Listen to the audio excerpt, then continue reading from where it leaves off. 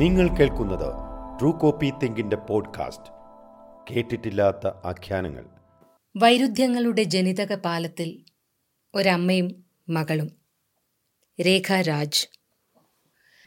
Colon cancer സാധ്യത ഉണ്ടെന്ന സംശയത്തിൽ doctor നിർദ്ദേശിച്ച പ്രകാരം നടത്തിയ CT സ്കാനിന്റെയും എൻഡോസ്കോപ്പിയുടെയും റിസൾട്ടുമായി സർജനെ കാണാനിരിക്കുമ്പോൾ കടയുന്ന വേദനയുടെ ഇടയിൽ വീണ് കിട്ടിയ സമയത്ത് മമ്മി എന്നോട് ചോദിച്ചു, കുഞ്ഞുണ്ണിക്ക് നാളെ ഏതു പരീക്ഷയാണ്? മമ്മിയുടെ റിസൾട്ട് പോസിറ്റീവായിരിക്കും എന്ന് ഒരു ഉൾവിളി തോന്നി സങ്കടപ്പെട്ടിരിക്കുന്ന ഞാൻ പെട്ടെന്ന് മമ്മിയെ നോക്കി ഒന്ന് ആലോചിച്ചിട്ട് പറഞ്ഞു, എനിക്കറിയില്ല, ഇന്ന് ഇംഗ്ലീഷാണെന്ന് തോന്നുന്നു. എൻ്റെ മറുപടി ദേഷ്യം പിടിപ്പിച്ചെന്ന് തോന്നുന്നു. അതെന്താ നിനക്ക് അറിയാത്തത് എന്ന് ഒച്ച വെച്ചു. ഞാൻ വെറുതെ പറഞ്ഞു, എക്കണോമിക്സ് ആണ്. ഉടനെ മമ്മിയുടെ മറുപടി, നീ വീട്ടിൽ ചെന്നാൽ ഉടനെ അവന് പറഞ്ഞു കൊടുക്കണം. എക്കണോമിക്സിൽ 3 പ്രധാന തിയറികളുണ്ട്. Economics is the science of wealth and. അവർ തെറ്റാതെ ആഡം സ്മിത്തിന്റെ ഡെഫിനിഷൻ എന്നെ പറഞ്ഞു കേൾപ്പിച്ചു. അമ്പരന്ന് പോയ ഞാൻ, മമ്മി എപ്പോഴാണ് എക്കണോമിക്സ് പഠിച്ചത് എന്ന് ചോദിച്ചു. പ്രീ ഡിഗ്രിക്ക്. ഉടനെ മറുപടി വന്നു. അക്കാലത്ത് പഠിച്ച ആ നിർവചനം അവർ മറന്നിട്ടില്ല. അത് മാത്രമല്ല, ഡിഗ്രി വരെ അവർ പഠിച്ച പല കാര്യങ്ങളും അവർക്ക് മനഃപ്പാഠമാണ്. റിസൾട്ട് ഡോക്ടറെ കാണിച്ചു. ഉൾവിളി പോലെ ഫലം പോസിറ്റീവ്. സെക്കൻഡ് സ്റ്റേജ് ആണ്, സർജൻ വിശദീകരിച്ചു. സർജറി നടത്തി സ്റ്റോമ ബാഗ് വെക്കേണ്ടി വരും. തുടർന്ന് കീമോതെറാപ്പിയും. ഒരു 3 മാസം മുൻപാണ് അവരുടെ കാൽമുട്ട് മാറ്റിവെച്ചത്. ആ സർജറിയുടെ അസ്വാസ്ഥ്യങ്ങളിൽ നിന്ന് അവർ മോചിതയാകുന്നതേ ഉണ്ടായിരുന്നുള്ളൂ. അതിനിടയിലാണ് പൈൽസിന് സമാനമായ വേദന മൂലം അവർ വീണ്ടും ഹോസ്പിറ്റലിൽ എത്തുന്നതും തുടർന്ന് ക്യാൻസർ കണ്ടെത്തുന്നതും. അച്ഛനും അനിയത്തിയും കരച്ചിൽ തുടങ്ങി. മമ്മിയെ ഇനിയും ഒരു സർജറിക്ക് സമ്മതിപ്പിക്കുക എന്നത് ഏതാണ്ട് പൂർണ്ണമായും അസാധ്യമായ കാര്യമാണ് എന്ന് എനിക്കറിയാം. കാൽമുട്ട് ശസ്ത്രക്രിയയ്ക്ക് തന്നെ സമ്മതിപ്പിക്കാൻ വർഷങ്ങളെടുത്തു. എങ്കിലും പ്രതീക്ഷ കൈവിടാതെ ഞാൻ ആ ഉത്തരവാദിത്തം ഏറ്റെടുത്തു. വീട്ടിൽ എല്ലാവരെയും വിളിച്ചു വരുത്തി ഞാൻ മാത്രം മമ്മിയുടെ മുറിയിൽ കയറി. മമ്മിയോട് രോഗവിവരം അറിയിച്ചു. ഞാൻ പ്രതീക്ഷിച്ചിരുന്ന ഒരു ചെറിയ ഞെട്ടൽ പോലുമില്ലാതെ മമ്മി ചോദിച്ചു, എത്രത്തോളം സീരിയസ് ആണ്? എത്രാമത്തെ സ്റ്റേജാണ്? ക്യാൻസർ വന്നാൽ ആള് ചാകും. വെറുതെ കാശ് കളഞ്ഞ് എന്നെ ചികിത്സിക്കണ്ട. അവരുടെ അത്രയും കാലത്തെ പരന്ന വായന ക്യാൻസറിനെക്കുറിച്ച് സാമാന്യത്തിലധികം അറിവുണ്ടാക്കിയിരുന്നു. ഞാൻ മമ്മിയോട് സംസാരിക്കാൻ വേണ്ടി തലേ ദിവസം ഓൺലൈനിൽ വായിച്ചു നേടിയ പരിമിതമായ അറിവിൽ നിന്നുകൊണ്ടാണ് സംസാരിക്കുന്നത് എന്നോർക്കണം. ഞാൻ കാര്യങ്ങൾ കുറച്ചുകൂടി വിശദീകരിച്ചു. സർജറി വേണ്ട എന്ന പ്രതികരണം. കുറച്ചു സമയം കൂടി സംസാരിച്ചപ്പോൾ ശാസ്ത്രത്തിൻ്റെ നേട്ടങ്ങളിൽ നമുക്ക് വിശ്വാസം വേണമല്ലോ എന്ന് പറഞ്ഞുകൊണ്ട് സമ്മതം. കീമോതെറാപ്പി വേണ്ട എന്ന് കണ്ടീഷൻ വെക്കുകയും ചെയ്തു. ഓപ്പറേഷൻ തിയേറ്ററിൽ പോകാനായി സ്ട്രെച്ചറിൽ നഴ്സുമാരുടെ അകമ്പടിയോടെ നീങ്ങുമ്പോൾ അങ്ങോട്ടേക്ക് ഓടിയെത്തിയ അനിയത്തി രശ്മിയോട്, നീ എന്താടി താമസിച്ചേ എന്നൊരു ദേഷ്യം. അമ്പലത്തിൽ പോയതാ മമ്മി എന്ന് മറുപടി. വീട്ടിൽ അവൾ മാത്രമാണ് വിശ്വാസി. മമ്മിക്ക് ദേഷ്യം വന്നു. എന്തു കാര്യത്തിന്? ഡോക്ടർമാരില്ലേ ഓപ്പറേഷൻ നടത്താൻ? അമ്പലത്തിലിരിക്കുന്നവരുടെ സഹായം അവർക്ക് വേണ്ട എന്നൊരു മാസ് ഡയലോഗ്. നഴ്സുമാർ ഞെട്ടി മമ്മിയെ നോക്കുന്നു. മമ്മി ഒരു കൂസലമില്ലാതെ ഓപ്പറേഷൻ തിയേറ്ററിനെ അഭിമുഖീകരിക്കുന്നു. മമ്മിയുടെ ഈ സ്ഥൈര്യം ഡാഡിയുടെ ബൈപ്പാസ് സമയത്തും മമ്മിയുടെ കാലിൻ്റെ സർജറിക്കും ഞങ്ങൾ കണ്ടതാണ്. ഒരു കൂസല് പോലുമില്ലാത്ത മമ്മിയെ.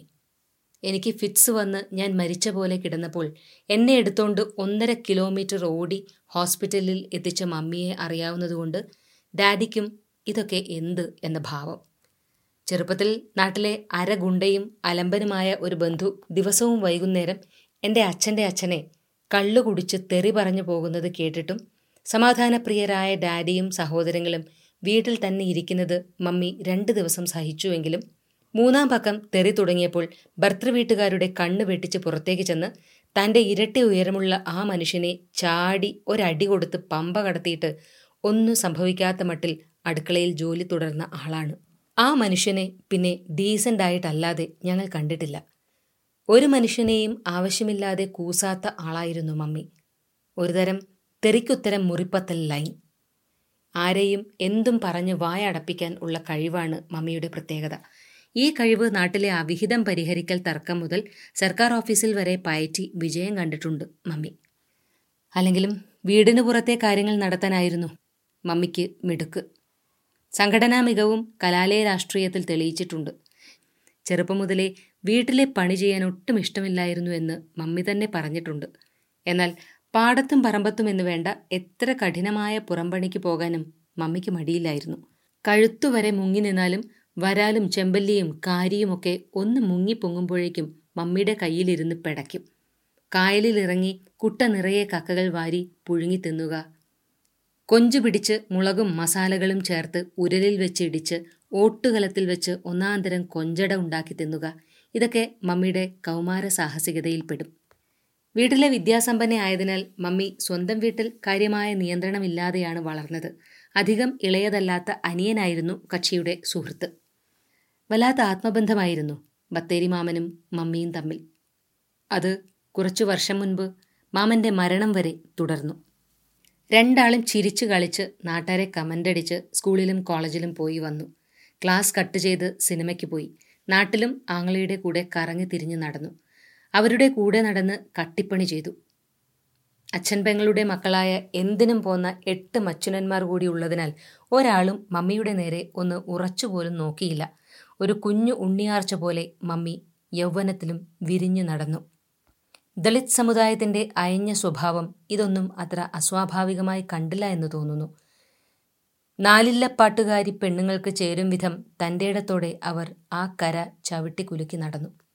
എൻ്റെ അമ്മ അവരുടെ നാട്ടിൽ ആദ്യം 10ാം ക്ലാസ് പാസ്സായ സ്ത്രീകളിൽ ഒരാളാണ്. അന്ന് ജാതി മതത്തിൻ്റെയും വ്യത്യാസമില്ലാതെ ഒരു സ്ത്രീകളും പഠിക്കാൻ അവസരം കിട്ടാതിരിക്കുകയോ കിട്ടിയ അവസരത്തിൽ വേണ്ടത്ര പ്രയോജനപ്പെടുത്താൻ സാധിക്കാതിരിക്കുകയോ ചെയ്യുന്ന കാലമാണ് എന്ന് ഓർമ്മ വേണം. അവിടെയാണ് ദളിത് സമുദായത്തിൽപ്പെട്ട ഒരു സ്ത്രീ ഈ വിജയം കൈവരിക്കുന്നത്. സംവരണത്തിൻ്റെ ഗുണഫലങ്ങൾ ലഭിച്ച ആദ്യ തലമുറയിലാണ് മമ്മിയുടെ സ്ഥാനവും. ഒരു ക്ലാസ്സിലും തോൽക്കാതെ പഠിച്ച മമ്മി BA ഇംഗ്ലീഷ് സാഹിത്യം പാസ്സായില്ല. 1-2 പേപ്പറുകൾ എഴുതിയെടുക്കാനുണ്ടായിരുന്നു.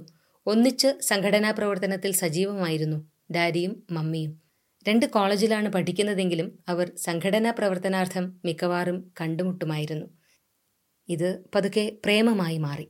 സംഘടനാ നേതാവായിരുന്നതിനാൽ ക്ലാസുകൾ മുടങ്ങുന്നത് പതിവായിരുന്ന ഡാഡിയോട് പരീക്ഷയ്ക്ക് തൊട്ടു മുൻപ് ഷേക്സ്പിയർ നാടകങ്ങളുടെ കഥ മമ്മി വിശദമായി പറഞ്ഞുകൊടുക്കും. പ്രേമകാലത്ത് ഒരു കാമുകിക്ക് ചെയ്യാവുന്ന മനോഹരമായ ഒരു കാര്യം. ഡാഡി അത് വെച്ച് പരീക്ഷ നല്ല മാർക്കിൽ പാസ്സായി. കഥ ഇംഗ്ലീഷിൽ എഴുതാൻ വേണ്ടത്ര മിടുക്കില്ലായിരുന്ന മമ്മി തോറ്റുംപോയി. ഇതൊരു തമാശയായി എപ്പോഴും മമ്മി പറയും. ഡാഡിയെക്കുറിച്ചുള്ള അഭിമാനം പ്രകടിപ്പിക്കുന്നതിനായുള്ള ഒരു മാർഗമായാണ് ഈ കഥ പറച്ചിൽ എന്ന് എനിക്ക് തോന്നിയിട്ടുണ്ട്. മമ്മിയുടെ കുട്ടിക്കാലം ദാരിദ്ര്യം നിറഞ്ഞതായിരുന്നു. ഇളയവരായി 4 പേർ, പിന്നെ ഒരു ചേച്ചിയും. 13 വയസ്സിന് ശേഷം വെള്ളിയാഴ്ച, ചിലപ്പോൾ വ്യാഴാഴ്ചയും പഠിക്കാൻ പോകില്ല. ആ വെള്ളിയും ശനിയും ഞായറും പാടത്ത് പണിക്കോ മീൻ പിടിക്കാനോ പോകും. കിട്ടുന്ന കാശ് ഒരു ഓഹരി വീട്ടിൽ കൊടുത്ത് ബാക്കി പഠിക്കാനുള്ള ചെലവും ഡ്രസ്സ് വാങ്ങാനും ഉപയോഗിക്കും. വൈക്കത്തഷ്ടമിക്ക് വാങ്ങുന്ന പൗഡറും കൺമഷിയുമാണ് ഒരു കൊല്ലം മുഴുവൻ ഉപയോഗിക്കുന്നത്. എങ്കിലും നല്ല ഫാഷനബിളായാണ് കോളേജിൽ പോയിരുന്നത് എന്ന് മമ്മി തന്നെ പറഞ്ഞിട്ടുണ്ട്. തലയോലപ്പറമ്പ് DB കോളേജിൽ പ്രീ ഡിഗ്രിയും കുറവിലങ്ങാട് ദേവമാതാ കോളേജിൽ BA ഇംഗ്ലീഷ് സാഹിത്യവും പഠിച്ചു. ഇപ്പോഴും ഇംഗ്ലീഷ് തരക്കേടില്ലാതെ സംസാരിക്കാൻ മമ്മിക്ക് സാധിക്കും. ഈ സമയത്ത് തന്നെ ഒരു മിടുക്കിയെ ഒരു അതിമിടുക്കൻ പ്രേമിച്ച് ഒതുക്കും എന്ന നാട്ടുനടപ്പനുസരിച്ച് അക്കാലത്തെ കത്തി നിൽക്കുന്ന നേതാവായ ഡാഡിയുമായി പ്രേമത്തിലാവുകയും വിവാഹം കഴിക്കുകയും ചെയ്തു. ഈ മാസം 11-ന് 44ാമത്തെ വിവാഹ വാർഷികവും അവർ ഒന്നിച്ച് ആഘോഷിച്ചു. വളരെ പുരോഗമന സ്വഭാവമുള്ളതും അതേസമയം തന്നെ വൈരുദ്ധ്യം നിറഞ്ഞതുമായിരുന്നു മമ്മിയുടെ നിലപാടുകൾ. ശാസ്ത്രത്തിൽ അമിതമായി വിശ്വസിക്കുന്ന, മനുഷ്യരാശിയുടെ മുന്നോട്ടുള്ള പോക്കിൽ അഭിമാനം കൊള്ളുന്ന ഒരു ആധുനികയാണ് മമ്മി. സ്ത്രീകൾ പൊതുവെ തങ്ങളുടെ മേഖലയായി കരുതുന്ന വാത്സല്യം, ത്യാഗം, മാതൃത്വം തുടങ്ങിയ ഗുണങ്ങൾ തനിക്ക് വേണമെന്നോ അത് എന്ത് വില കൊടുത്തും സ്വായത്തമാക്കണമെന്നോ അവർ ഒരു കാലത്തും വിശ്വസിച്ചിരുന്നില്ല. അക്കാലത്തെ വിദ്യാസമ്പന്നകൾ പുലർത്തിയിരുന്ന കുലീന സ്വഭാവങ്ങൾക്ക് വിപരീതമായി മമ്മി നല്ല വായാടിത്തവും തൻ്റെടവുമുള്ള സ്ത്രീയും അവിശ്വാസിയുമായി ജീവിച്ചു. പ്രേമിക്കുന്ന പുരുഷനുമായി 70കളിൽ തന്നെ സ്വന്തം നാട്ടിൽ കൂടി പരസ്യമായി പ്രേമിച്ചു നടന്നു. തന്നെക്കാൾ പ്രായം കൊണ്ട് ഇളയ ആ കാമുകനെ വിവാഹവും കഴിച്ചു. പ്രേമിക്കാൻ വേണ്ടി രണ്ടാളും കൂടി പാരലൽ കോളേജ് തുടങ്ങി. മമ്മിയുടെ കാമുകന് മമ്മിയുടെ വീട്ടിൽ വന്ന് മുറ്റത്ത് കസേരയിട്ടിരുന്ന് മമ്മിയോട് മണിക്കൂറുകളോളം സംസാരിക്കാനുള്ള സ്പേസ് സ്വന്തം വീട്ടിൽ നെഗോഷിയേറ്റ് ചെയ്ത് നേടിയെടുത്തു. ഒപ്പം കാമുകന്റെ വീട്ടിൽ എപ്പോൾ വേണേലും കയറി ചെല്ലാനുള്ള അവകാശവും. ഇതൊക്കെ ഇക്കാലത്ത് പോലും കാമുകിമാർ ചെയ്യാൻ മടിക്കുന്ന കാര്യങ്ങളാണല്ലോ. തൻ്റെ വിദ്യാഭ്യാസം താരതമ്യേന സാമ്പത്തികമായി മെച്ചപ്പെട്ട ഡാഡിയുടെ വീട്ടിൽ വധുവായി എത്താനുള്ള യോഗ്യതയാണ് എന്ന് മമ്മി ഉറച്ചു വിശ്വസിച്ചു. എൻ്റെ അച്ഛൻ്റെ വീട്ടിൽ ഒരാളും ഒരു കാലത്തും അത് അംഗീകരിച്ചില്ലെങ്കിലും താൻ വിദ്യാസമ്പന്നയാണ് എന്ന് തെളിയിക്കാൻ മമ്മി ആവശ്യത്തിനും അനാവശ്യത്തിനും ഇംഗ്ലീഷ് വാക്കുകൾ ഉപയോഗിച്ച് സംസാരിച്ചു. എല്ലാ വിഷയത്തിലും തൻ്റെ അഭിപ്രായം ആധികാരികമായി പറഞ്ഞു. ഡാഡിയുടെ സുഹൃത്തുക്കളും സഹപ്രവർത്തകരും എത്തുമ്പോൾ കസേര വലിച്ചിട്ടിരുന്ന് തുല്യനിലയിൽ സംസാരിച്ചു.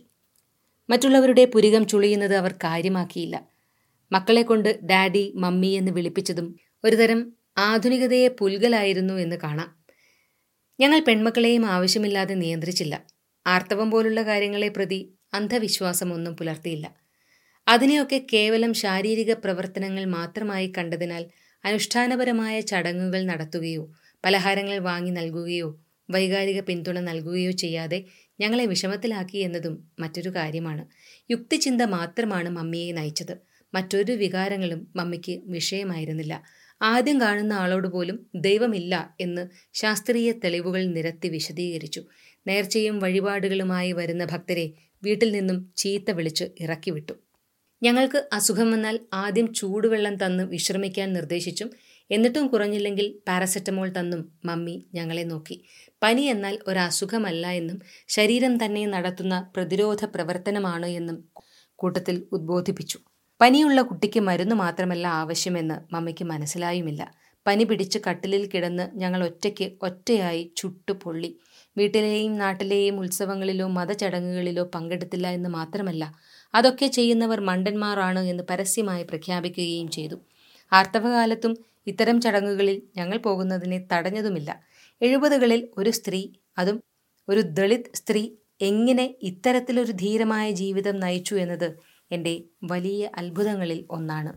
അങ്ങേയറ്റം ആൺകോയ്മ ശീലങ്ങൾ പുലർത്തുന്ന ഒരു വീട്ടിൽ വിവാഹിതയായി എത്തിയിട്ടും, അതും അവർ ഒട്ടും തന്നെ അഭിമതയായ വധു അല്ലാതിരുന്നിട്ടും, അതിൻ്റെ സമ്മർദ്ദങ്ങൾ അവരുടെ മേൽ ഉണ്ടായിട്ടും വീട്ടിലെ ആദ്യ മരുമകൾ എന്ന നിലയിൽ തൻ്റെ മേലുള്ള ആൺകോയ്മ പ്രതീക്ഷകളെ തൃപ്തിപ്പെടുത്താൻ അവർക്ക് കഴിഞ്ഞില്ല. അത് കുറേയൊക്കെ അവരുടെ വ്യക്തിപരമായ കഴിവുകേടും കുറേയൊക്കെ അവരുടെ ജന്മസിദ്ധമായ നിഷേധഭാവവും കാരണമാണ് എന്ന് എനിക്ക് തോന്നിയിട്ടുണ്ട്. ആ വീട്ടിൽ അസാധാരണമായ വിധം ത്യാഗസന്നദ്ധയും മാതൃവത്സലയും ആയ ഒരു ഉത്തമ സ്ത്രീയോടായിരുന്നു അവർക്ക് മത്സരിക്കേണ്ടിയിരുന്നത്. എൻ്റെ അച്ഛൻ്റെ ജീവിതത്തിലെ ഏറ്റവും ഒന്നാമത്തെ സ്ത്രീയായി ഇപ്പോഴും തുടരുന്ന എൻ്റെ അച്ഛൻ്റെ അമ്മയോട് ആ മത്സരത്തിൽ എപ്പോഴും മമ്മി തന്നെ തോറ്റിരുന്നു. 5 മക്കളുണ്ടായിട്ടും ഡാഡി എന്ന കടിഞ്ഞൂൽ സന്തതിയെ ഒരു കുഞ്ഞുകുട്ടിയെപ്പോലെയാണ് അമ്മച്ചി പരിചരിച്ചിരുന്നത്. വീടും നാടും ഒരുപോലെ ഡാഡി എന്ന ഓമനപുത്രനെ സ്നേഹിച്ചു. അവരുടെ അഭിമാനമായി കണ്ടു. സൗമ്യഭാഷകനും ഗുണശീലനും മാന്യനും സർവോപരി നാട്ടിലെ പ്രധാന സംഘടനാ പ്രവർത്തകനുമായിരുന്ന ഡാഡി വളരെ പെട്ടെന്ന് തന്നെ രാഷ്ട്രീയ അഭിപ്രായമുള്ളവർക്ക് പോലും ഒരു മാതൃകാ പുരുഷനായി മാറിയിരുന്നു. മമ്മിയെ ആകർഷിച്ചതും ഈ ഗുണങ്ങളായിരുന്നു എന്ന് എനിക്ക് തോന്നുന്നു. എന്നാൽ മമ്മി ഒരു കാന്തത്തിലെ വിപരീത ധ്രുവങ്ങൾ ആകർഷിക്കുമെന്നതുപോലെ ഡാഡിയുടെ നേരെ വിപരീതമായ സ്വഭാവമുള്ള ആളായിരുന്നു എന്ന് പ്രത്യേകം പറയണ്ടല്ലോ. കാണാൻ സുന്ദരിയായിരുന്നു എന്നതൊഴിച്ചാൽ ബാക്കി എല്ലാ കാര്യത്തിലും മമ്മി ആ വീടിന് ചേരുന്ന മരുമകളല്ല എന്ന് എൻ്റെ അച്ഛൻ വീട്ടുകാർ ഉറച്ചു വിശ്വസിച്ചു. നല്ല സ്ത്രീകളുടേതായി കരുതപ്പെടുന്ന അടക്കമോ ഒതുക്കമോ മിതത്വമോ പഠിച്ചെടുക്കാൻ മമ്മി ഒരു കാലത്തും ശ്രദ്ധിച്ചുമില്ല. എപ്പോഴും മുറുക്കി ചുവപ്പിച്ച് തോന്നിയ പോലെ വസ്ത്രം ധരിച്ച് അവർ അങ്ങ് ജീവിച്ചു. അവർ പ്രാഥമികമായും അവസാനമായും ഒരു കാമുകി മാത്രമായിരുന്നു. എന്നാൽ വീട്ടിലെ ഇളയ അനിയനായ സണ്ണിക്കൊച്ചനോടും എൻ്റെ കസിനായ റജിച്ചേട്ടായിയോടും മമ്മി അതീവ വാത്സല്യം കാണിച്ചിരുന്നു. ഏറെക്കുറെ ഒരു പൊതുമുതലായിരുന്ന തൻ്റെ ഭർത്താവിൻ്റെ മേൽ തനിക്ക് വളരെ കുറച്ച് അവകാശമേ ഉള്ളൂ എന്ന ബോധം മമ്മിയെ അരക്ഷിതയാക്കിയിരുന്നു. ലോകത്താരും കയറി അഭിപ്രായം പറയുന്ന തൻ്റെ ജീവിതത്തെ പ്രതിയും അവർ ദുഃഖിച്ചിരിക്കാം. ഡാഡിയുടെ വീട്ടിൽ അവരുടെ ജീവിതം അത്രയ്ക്ക് ഓഡിറ്റ് ചെയ്യപ്പെട്ടിരുന്നു. പക്ഷേ ഡാഡിയെ അത്തരം ഒരു ജീവിതത്തിൽ നിന്ന് മോചിപ്പിച്ച് തൻ്റേത് മാത്രമാക്കാൻ തന്നെക്കൊണ്ട് സാധിക്കുകയുമില്ല എന്ന് അവർക്കറിയാമായിരുന്നു. അതിനാൽ കാര്യങ്ങളോട് പൊരുത്തപ്പെടാനാണ് അവർ തീരുമാനിച്ചത് എന്ന് തോന്നുന്നു. മമ്മിയുടെ വീട്ടുകാരുമായും ഡാഡിയുടെ കുടുംബം നല്ല ബന്ധത്തിലല്ലായിരുന്നു. അവരോട് പുച്ഛം നിറഞ്ഞ ഒരു അകലം എല്ലാ കാലത്തും ഉണ്ടായിരുന്നു. മമ്മിയുടെ വീട്ടുകാരാകട്ടെ ഈ സമീപനം കൊണ്ടുകൂടിയാകാം വലിയ സ്നേഹത്തിന് വന്നുമില്ല. ഞങ്ങൾ മക്കൾക്കും അച്ഛൻ വീടിനോടുണ്ടായിരുന്നതിൻ്റെ പകുതി പോലും കയറ്റിറക്കം അമ്മ വീടുമായി ഉണ്ടായിരുന്നില്ല. ഇക്കാര്യത്തിൽ മമ്മി താല്പര്യവും എടുത്തില്ല. അതേസമയം തന്നെ ഭർത്താവിൻ്റെ വീടുമായി നല്ല ബന്ധം പുലർത്താനും മമ്മി ശ്രമിച്ചിരുന്നു. ഞങ്ങൾ മക്കളെ അച്ഛൻ വീട്ടുകാരുമായി സഹകരിച്ചു വളർത്തുന്നതിലും ശ്രദ്ധിച്ചു. ആ നിലപാടെടുക്കാൻ മമ്മിയെ പ്രേരിപ്പിച്ചത് ഒരുപക്ഷെ മമ്മിയുടെ കുറച്ചുകൂടെ മെച്ചപ്പെട്ട ജീവിതത്തോടുള്ള താല്പര്യവും ഡാഡിയുടെ ഭാര്യാപദവി നൽകുന്ന സോഷ്യൽ ക്യാപിറ്റലുമായിരുന്നു. പക്ഷേ എത്ര നല്ല ബന്ധം പുലർത്തിയിട്ടും വീട്ടിലെ പണി കാര്യപ്രാപ്തിയോടെ ചെയ്യാൻ അറിയാത്തതുകൊണ്ടും എടുത്തടിച്ചുള്ള വർത്തമാന രീതി കൊണ്ടും മറ്റും മമ്മി വലിയ കയ്യടി നേടിയുമില്ല. ഒളിഞ്ഞും തെളിഞ്ഞും ഭർത്താവിൻ്റെ വീട്ടിൽ അവർ കളിയാക്കപ്പെട്ടു. അവർക്ക് ഉണ്ടെന്ന് അവർ കരുതിയ യോഗ്യതയൊന്നും ഒരു യോഗ്യതയായി പരിഗണിക്കപ്പെട്ടില്ല. കല്യാണം വരെ സ്വാതന്ത്ര്യത്തോടെ നടന്നിരുന്ന മമ്മിക്ക് ഈ ഗൃഹഭരണം എത്രത്തോളം ഭീകരമായി അനുഭവപ്പെട്ട് കാണുമെന്ന് എനിക്കിപ്പോൾ ഊഹിക്കാൻ കഴിയും. ഗൃഹജോലിയിൽ നിന്നും വീടിൻ്റേതായ നിബന്ധനകളിൽ നിന്നും മോചിതയാകാൻ സ്വന്തമായി ഒരു വരുമാനമുണ്ടാക്കാൻ അവർക്ക് കഴിഞ്ഞതുമില്ല. ഡാഡി ജോലിക്ക് പോകണ്ടെന്ന് പറഞ്ഞതായി മമ്മിയും ഒരുപാട് PSC പരീക്ഷകൾ എഴുതിയിട്ടും മമ്മിക്ക് ജോലി കിട്ടാത്തതാണ് എന്ന് ഡാഡിയും പറയുന്നു. അന്നൊക്കെ 10ാം ക്ലാസ്സെങ്കിലും പാസ്സായിട്ടുള്ള ഹിന്ദു ദളിതർക്കൊക്കെ ജോലി കിട്ടുമായിരുന്നു എന്ന അവസ്ഥ ഉണ്ടായിട്ടും മമ്മിക്ക് ജോലി കിട്ടാതിരുന്നതിനെ തലവര എന്ന് വിളിക്കാനാണ് എനിക്കിഷ്ടം. തമ്മിൽ അടിയുണ്ടാക്കുന്ന കാലത്ത് ഒരിക്കൽ മമ്മിയെ അടി പതറിക്കാൻ ഞാൻ ചോദിച്ചിരുന്ന ഒരു ചോദ്യമുണ്ടായിരുന്നു. നിങ്ങൾക്കൊരു ജോലി മേടിക്കാൻ പറ്റാതിരുന്നത് എന്താ? മമ്മി തോൽക്കാൻ ഇഷ്ടമില്ലാതെ എന്തെങ്കിലും മുട്ടാപ്പോക്ക് പറയും. വർഷങ്ങൾക്കിപ്പുറം 40 വയസ്സ് കഴിഞ്ഞിട്ടും എല്ലാ സാങ്കേതിക യോഗ്യതകളും ഉണ്ടായിട്ടും ഒരു സ്ഥിരജോലിയും കിട്ടാതെ അലഞ്ഞു നടന്നപ്പോൾ എൻ്റെ ആ പഴയ ചോദ്യം എന്നെ പലതവണ തിരിഞ്ഞുകൊത്തി. വിവാഹം കഴിഞ്ഞ ഉടനെ എന്നെ ഗർഭം ധരിക്കേണ്ടി വന്നത് അവർക്ക് ഇഷ്ടമായിരുന്നില്ല എന്ന് മമ്മി ആവർത്തിക്കുന്നത് കേട്ടാണ് ഞാൻ വളർന്നത്. 2ാമത്തെ കുട്ടിക്ക് ശേഷം പ്രസവം നിർത്താൻ തീരുമാനിച്ചെങ്കിലും ആൺകുട്ടികളില്ലാത്തതിനാൽ നിർത്താൻ അനുവാദം ഭർത്താവിൽ നിന്നോ അദ്ദേഹത്തിൻ്റെ വീട്ടുകാരിൽ നിന്നോ ലഭിക്കാത്തതിനാൽ തിരിച്ച് തിയേറ്ററിൽ നിന്ന് ഇറങ്ങിപ്പോന്നതിനെപ്പറ്റി ദേഷ്യത്തോടെ മമ്മി ഇടയ്ക്കിടെ പറയുകയും തുടർന്ന് ഡാഡിയെ ചീത്ത വിളിക്കുകയും ചെയ്യുന്നത് ഒരു 6 മാസം മുൻപ് വരെ ആവർത്തിക്കുന്ന കാര്യമായിരുന്നു. നോക്കണേ, കുടുംബാസൂത്രണം ഒരു എഫക്റ്റീവ് സർക്കാർ പദ്ധതി ആകുന്നതിൻ്റെ തുടക്കത്തിൽ തന്നെ അത് പ്രയോജനപ്പെടുത്താൻ തീരുമാനിച്ച ഒരു സ്ത്രീയുടെ അവസ്ഥ. ഗർഭത്തിൻ്റെ തുടക്കം മുതൽ പ്രസവം കഴിഞ്ഞ് ഒരാഴ്ച വരെ നീളുന്ന നിർത്താത്ത ഛർദിലും ക്ഷീണവും വിശ്രമിക്കാൻ പറ്റാത്ത വിധമുള്ള വീട്ടുജോലികളും ഒക്കെ ചേർന്ന് 3ാമതൊരു പ്രസവത്തെക്കുറിച്ച് ആലോചിക്കാൻ പോലും സ്വാതന്ത്ര്യബോധം ഉള്ള ആ സ്ത്രീക്ക് സാധിച്ചിട്ടുണ്ടാവില്ല. അവരാകട്ടെ ഈ കാര്യങ്ങളൊക്കെ അങ്ങേയറ്റം പരുഷമായ വാക്കുകളിൽ ആവർത്തിച്ച് ഞങ്ങൾ അനാവശ്യ ജന്മങ്ങളാണ് എന്ന തോന്നൽ ഞങ്ങളിൽ സൃഷ്ടിച്ചുകൊണ്ടുമിരുന്നു. ഞങ്ങൾ ദിനംപ്രതി കൂടുതൽ അനാഥരായി. കൂട്ടുകുടുംബ ജീവിതത്തിൽ തൻ്റെ സ്വതേയുള്ള കഴിവുകേടുകളും വീട്ടമ്മ എന്ന നിലയിലുള്ള കുറഞ്ഞ പ്രകടനങ്ങളും മറികടക്കാൻ സാധിക്കാതെ കുഴയുകയായിരുന്നിരിക്കണം അക്കാലങ്ങളിൽ മമ്മി. എന്നാൽ തനിക്ക് കുറഞ്ഞ മാർക്ക് കിട്ടുന്ന സ്ഥലത്ത് നിന്ന് പോകാൻ ഡാഡിയുടെ അപ്രീതി പേടിച്ച് അവർ ശ്രമിച്ചുമില്ല. കുട്ടികളെ നോക്കാൻ ബുദ്ധിമുട്ടില്ല എന്നതും അവിടെ തുടരാൻ മമ്മിയെ പ്രേരിപ്പിച്ചിരുന്നിരിക്കണം. കുട്ടികൾ മമ്മിക്ക് എല്ലാ കാലത്തും ഒരു ഭാരമായിരുന്നു. പോസ്റ്റ് പാർട്ടം ഡിപ്രഷൻ മമ്മിക്ക് ഉണ്ടായിരുന്നതായി ഇന്നത്തെ എൻ്റെ പുതിയ വായനകളുടെ വെളിച്ചത്തിൽ ഞാൻ സംശയിക്കുന്നു. രാത്രി വളരെ വൈകി കുളിച്ച് കണ്ണെഴുതി പൊട്ടുതൊട്ട് മുഗ്ധയായി ഡാഡിയുടെ കട്ടിലിൽ ചെന്നിരുന്ന് സംസാരിക്കുന്ന 30കളിലെ മമ്മിയെ എനിക്ക് ഓർമ്മയുണ്ട്. അവർ അതിസുന്ദരിയായിരുന്നു. മൂക്കിനോട് ചേർന്ന് ഒരു രേവതി മറുക് വിളക്കിൻ വെട്ടത്തിൽ തിളങ്ങുമായിരുന്നു. ഡാഡിയോട് മാത്രം വെച്ച് നീട്ടുന്ന ആ സൗമ്യതയ്ക്ക് ഒരു ഭംഗിയുണ്ടായിരുന്നു. ഞങ്ങൾ മക്കൾക്ക് ഒരു കാലത്തും പ്രാപ്യമായിരുന്നില്ല അത്. കഥ പറച്ചിലായിരുന്നു മമ്മിയുടെ മറ്റൊരു മേഖല. ഏതാണ്ട് എല്ലാ ഇംഗ്ലീഷ് ക്ലാസിക്കുകളും മഹാഭാരതം, രാമായണ പുരാണ കഥകളും മമ്മിക്കറിയാമായിരുന്നു. കൂടാതെ മമ്മി വായിച്ചറിഞ്ഞ ചില ശാസ്ത്ര നിഗൂഢ കഥകളും. എത്ര ഭംഗിയായി മമ്മി കഥ പറയുമെന്നോ. എല്ലാ കഥകളും അപനിർമ്മിച്ച രൂപത്തിലാണ് പറയുക. രാമൻ സ്വന്തം ഭാര്യയെ സംശയിച്ച വൃത്തികെട്ടവനാണ്, ശ്രീകൃഷ്ണൻ ഒരു പെണ്ണുപിടിയനാണ്, കുന്തി ആള് ശരിയല്ല തുടങ്ങി ശകുന്തള ഒരു ആദിവാസി സ്ത്രീയാണ് എന്നുവരെ അപനിർമ്മിച്ചു കളയും. ഇന്ന് ഇതൊക്കെ ആരേലും പറഞ്ഞാൽ ഞങ്ങളെ കുടുംബത്തോടെ കത്തിക്കാനിടയുണ്ട്. യുക്തിയുടെ സഹായമില്ലാതെ ഒരു നാടോടി കഥ പോലും അവർക്ക് വായിക്കാൻ പറ്റുമായിരുന്നില്ല. ഫാന്റസിയുടെ സാധ്യത അവർക്കൊരിക്കലും മനസ്സിലായതുമില്ല.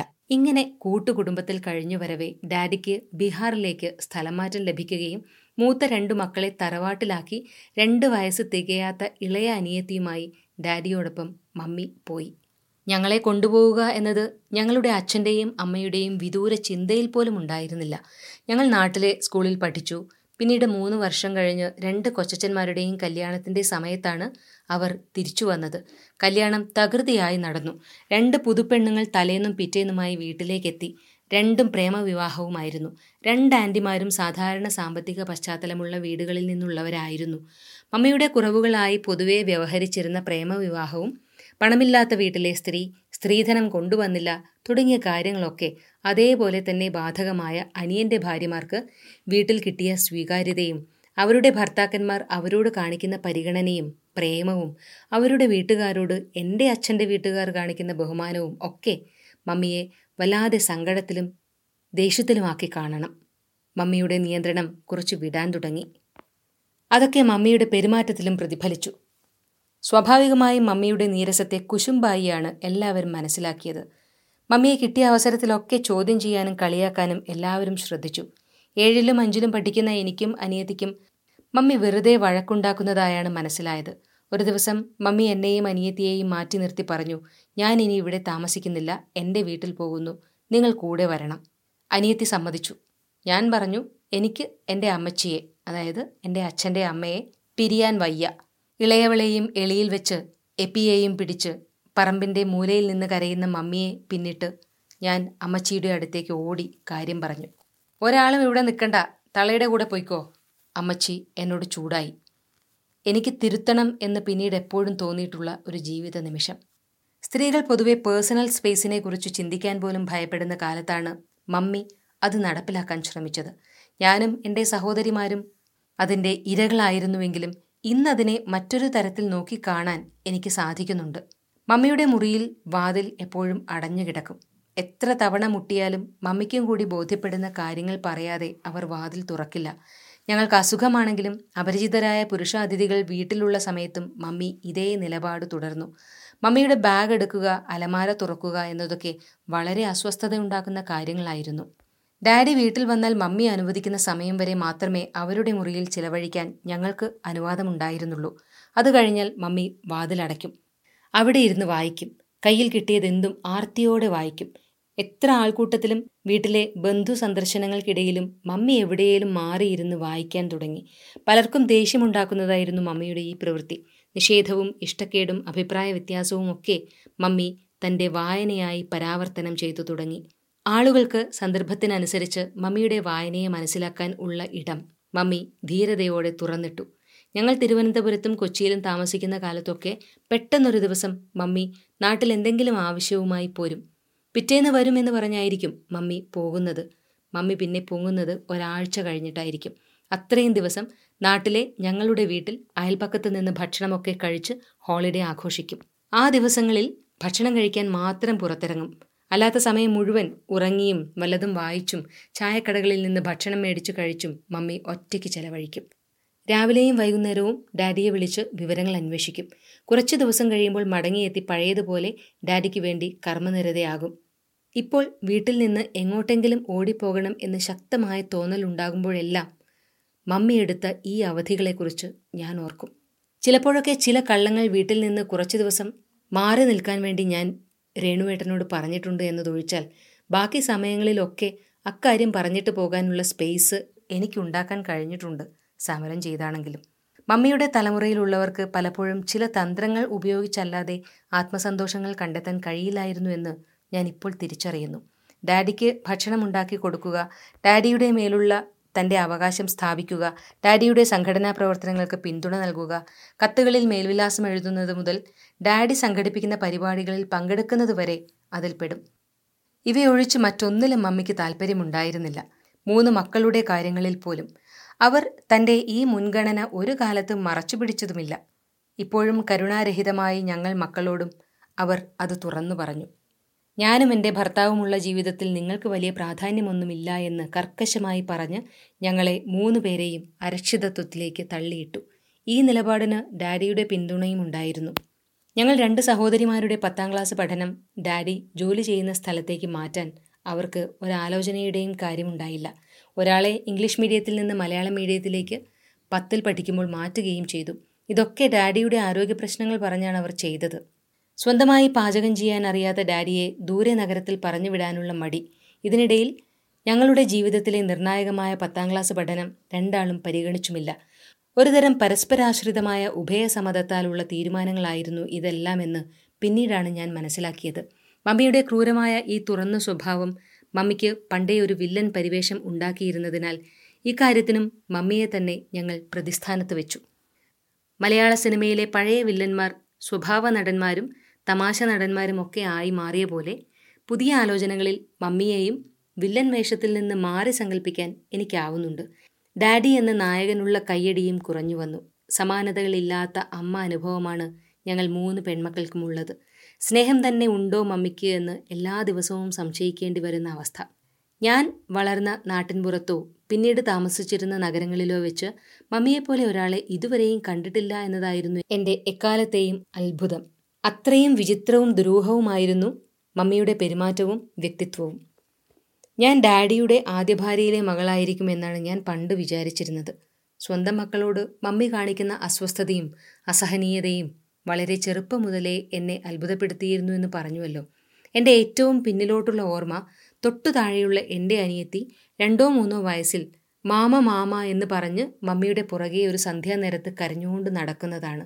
എന്തൊക്കെയോ ചെയ്തുകൊണ്ട് ഓടി നടക്കുന്ന മമ്മി അവളെ ഒരു കയ്യിൽ പിടിച്ചു വലിച്ച് ദൂരേക്ക് കറക്കി വിടുന്നതാണ്. പെട്ടെന്ന് അച്ഛൻ്റെ അമ്മയോ മറ്റോ അവളെ എടുത്ത് സമാധാനിപ്പിക്കുന്നതും തൊട്ടുപുറകെ മമ്മി വന്ന് അവളെ എടുത്ത് ഒരു തെങ്ങിൻ കുറ്റിയിലിരുന്ന് മുല കൊടുക്കുന്നതുമാണ്. ദേഷ്യം പിടിച്ചോ അസ്വസ്ഥതയോടെയോ അല്ലാതെ ഞാൻ അവരെ കണ്ടിട്ടേയില്ല.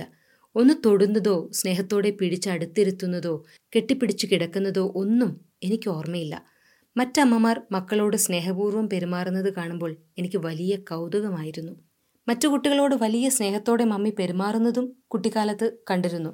സ്വന്തം മക്കളോട് സാധാരണ അമ്മമാർ കാണിക്കുന്ന സവിശേഷ പരിഗണന അശേഷം കാണിക്കാതെ എൻ്റെ കസിൻസിനുൾപ്പെടെ ഭക്ഷണ സാധനങ്ങൾ ഒരേ അളവിൽ വീതിച്ചു കൊടുക്കുകയും ഞങ്ങളെല്ലാവരെയും ഒരുപോലെ പരിഗണിക്കുകയും ചെയ്യുമായിരുന്നു അവർ.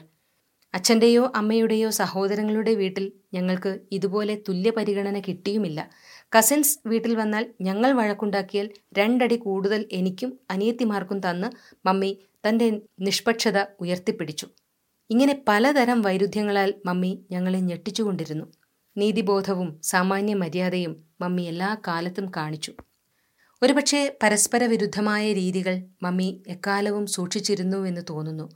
ഒരേ സമയം പുരോഗമനകാരിയും അത്രയും തന്നെ പാരമ്പര്യവാദിയുമാകുക, സ്ത്രീധനത്തിന് എതിരെ കൃത്യമായ അഭിപ്രായം പറയുകയും എന്നാൽ നെറ്റിയിൽ സദാ സിന്ദൂരമണിയുകയും ചെയ്യുക, അങ്ങേയറ്റത്തെ സദാചാരവാദിയാവുകയും നാട്ടിലെ പ്രേമത്തെ സപ്പോർട്ട് ചെയ്യുകയും ചെയ്യുക, അച്ഛൻ്റെ അമ്മയുമായി തികഞ്ഞ വൈരുദ്ധ്യത്തിലായിരിക്കുകയും കടുത്തുരുത്തിയിൽ ഡാഡി മമ്മിക്കായി വാങ്ങിയ വീട് വാടകയ്ക്ക് കൊടുത്ത് ഡാഡിയുടെ വീട്ടിൽ വന്ന് താമസിക്കുക, എന്നിട്ട് അതിൻ്റെ സംഘർഷങ്ങൾ അനുഭവിക്കുക, എത്ര ദേഷ്യമുണ്ടെങ്കിലും ആ വീട്ടിൽ തന്നെ തുടരുക, ഡാഡിയോട് അതിഭയങ്കരമായ സ്നേഹമുണ്ടായിരിക്കുകയും ഡാഡിയെ ഒന്നിനും കൊള്ളാത്ത ഒരാളായി ഒരു പ്രത്യേക രീതിയിൽ അവതരിപ്പിക്കുകയും ചെയ്യുക, ഡാഡിക്ക് ഭക്ഷണവും ഇടാൻ ജട്ടി വരെയും എടുത്തു കൊടുത്തിട്ട് ഇങ്ങേരൊരു ശിശുവാണ് എന്ന് പ്രഖ്യാപിക്കുക.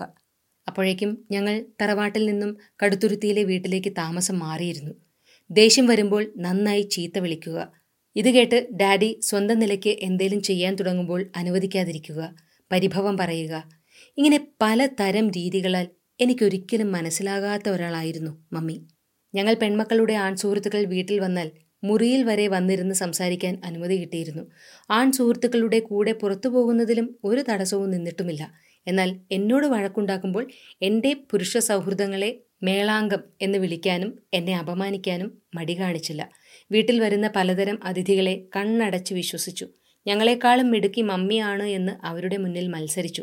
ഞങ്ങളുടെ സുരക്ഷയെക്കുറിച്ച് മമ്മി ആലോചിച്ചു പോലുമില്ല. എൻ്റെ അനിയത്തിക്ക് ഈ സ്വഭാവം മൂലം മോശം അനുഭവം ഉണ്ടായി.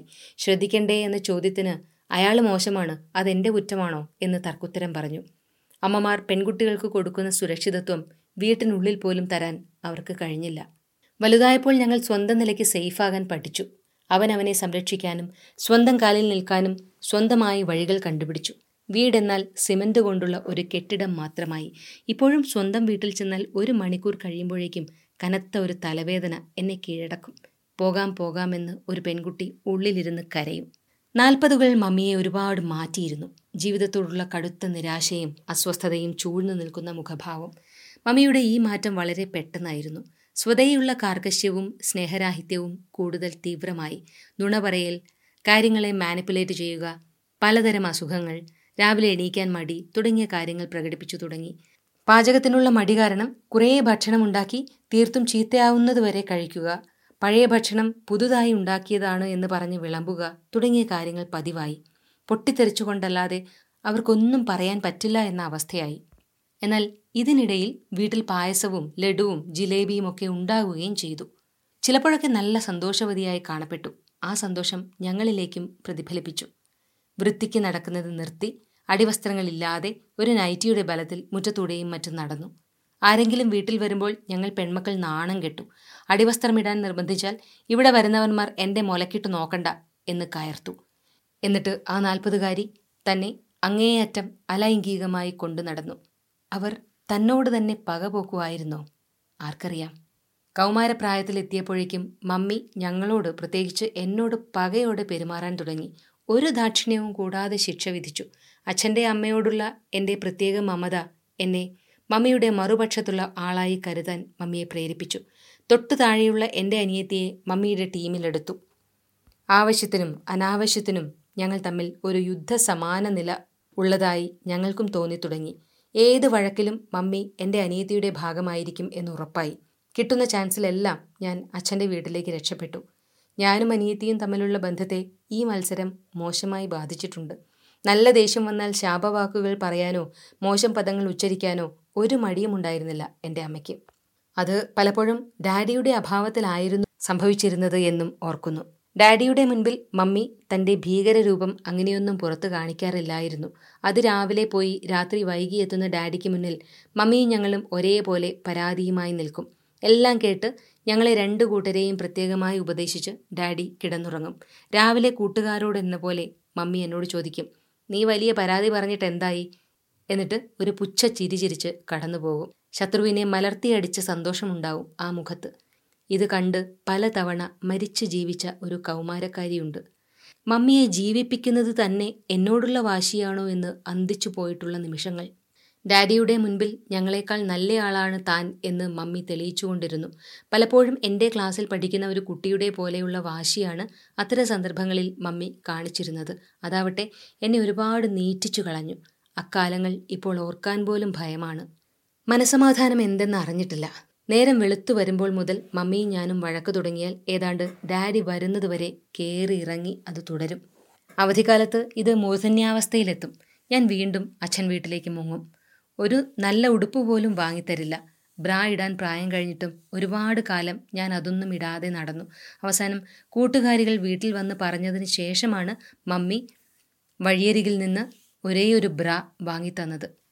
രാത്രി തോറും കഴുകിയിട്ട് ഉണക്കിയെടുത്ത് ഞാൻ പകൽ അതുമിട്ട് നടന്നു. ഒരെണ്ണം കൂടി വാങ്ങിത്തരാൻ പറയാനുള്ള ധൈര്യം എനിക്കുണ്ടായില്ല. ഡാഡി ബാങ്കിൽ ഓഫീസറായി ജോലി ചെയ്യുകയാണെന്ന് ഓർക്കണം. ആ ബ്രാ കൊളുത്തുപൊട്ടി ചീത്തയായപ്പോൾ 3 ദിവസം റിഹേഴ്സൽ എടുത്തിട്ടാണ് പുതിയ ഒരെണ്ണം വാങ്ങണം എന്ന് പറഞ്ഞത്. പ്രതീക്ഷിച്ച പോലെ തന്നെ കുറേ ചീത്ത കിട്ടി. 2 ദിവസം കഴിഞ്ഞപ്പോൾ അതേ വഴിക്കടയിൽ നിന്ന് വില കുറഞ്ഞതൊരെണ്ണം കൂടി വാങ്ങിത്തന്നു. 3ാമത്തെ ബ്രാ ഡാഡിയോട് കാശ് വാങ്ങി ഞാൻ ഒരു നല്ല തുണിക്കടയിൽ പോയി വാങ്ങി. അന്ന് ഒരു 10ാം ക്ലാസ്സുകാരിയെ സംബന്ധിച്ചിടത്തോളം വിപ്ലവകരമായ പ്രവർത്തനം. പിന്നെ മമ്മിക്ക് എനിക്ക് വേണ്ടി ബ്രാ വാങ്ങിത്തരേണ്ടി വന്നിട്ടില്ല. ഇന്നിപ്പോൾ നല്ല ഷോപ്പുകളിൽ നിന്ന് അലങ്കാര തുന്നലുകളുള്ള അടിവസ്ത്രങ്ങൾ വാശിയോടെ വാങ്ങിക്കൂട്ടുമ്പോൾ ആദ്യം കിട്ടിയ റോസ് നിറമുള്ള വില കുറഞ്ഞ ബ്രാ ഞാൻ വെറുതെ ഓർക്കും. 2ാമത്തെ അനിയത്തി മമ്മിയുമായി താരതമ്യേന മെച്ചപ്പെട്ട ബന്ധത്തിലായിരുന്നു എന്ന് പറഞ്ഞല്ലോ. അടുക്കളയിലും മറ്റും അവൾ മമ്മിയെ സഹായിക്കുകയും മമ്മിക്ക് കീഴടങ്ങി ജീവിക്കുകയും ചെയ്തു. എൻ്റെ വായനാശീലം മമ്മിയെ പലപ്പോഴും ദേഷ്യം പിടിപ്പിച്ചു. നീ കലക്ടറാകാൻ പോകുവാണോ? നീ തെണ്ടിത്തിരിഞ്ഞ് നടക്കും എന്നൊക്കെ എല്ലാ ദിവസവും മമ്മി എന്നെ ശപിക്കുമായിരുന്നു. മറ്റൊരു രീതി നാട്ടുകാരോടും വീട്ടുകാരോടും ഞങ്ങൾ പെൺമക്കൾ വീട്ടിൽ സഹായിക്കുന്നില്ല, മമ്മി പറയുന്നത് അനുസരിക്കില്ല എന്നൊക്കെ പരാതി പറയുക എന്നതാണ്. ഇതിൻ്റെ ഭാഗമായി ഏതെങ്കിലും ചടങ്ങൊക്കെ നടക്കുമ്പോൾ ബന്ധുക്കൾ വട്ടം കൂടി എന്നെയും നേരെ താഴെയുള്ള അനിയത്തിയെയും ഗുണദോഷിക്കും. ഏറ്റവും ഇളയവൾ തീരെ ചെറുതായിരുന്നതിനാൽ അവൾ ഈ ആരോപണത്തിൽ നിന്ന് രക്ഷപ്പെട്ടു. 3 പെൺമക്കളിൽ വെച്ച് ഏറ്റവും കൂടുതൽ ശ്രദ്ധയും കരുതലും കിട്ടിയത് ഇളയവൾക്കാണ്. പലഹാരങ്ങൾ വാങ്ങി നൽകിയും വളരെ വലുതാകുന്നവരെ എടുത്തോണ്ടു നടന്നും മമ്മി അവളോട് സ്നേഹം പ്രകടിപ്പിച്ചു. പെറ്റ തള്ളയോട് ഒരു സ്നേഹവുമില്ലാത്ത അഹങ്കാരികളായിരുന്നു ഞങ്ങൾ അക്കാലത്തെ മമ്മിയുടെ കഥകളിൽ. അനിയത്തി കുറച്ചുകൂടി നാട്ടുമര്യാദകൾ കാണിക്കാൻ മിടുക്കിയായിരുന്നതിനാൽ കർശന വിമർശനങ്ങൾ അങ്ങനെ നേരിട്ടിട്ടില്ല. എപ്പോഴും പുസ്തകം വായിക്കുന്ന, വീട്ടിൽ ജോലി ചെയ്യാത്ത എനിക്ക് നേരെയായിരുന്നു മിക്കവാറും ഈ ആക്രമണങ്ങൾ നടന്നിരുന്നത്.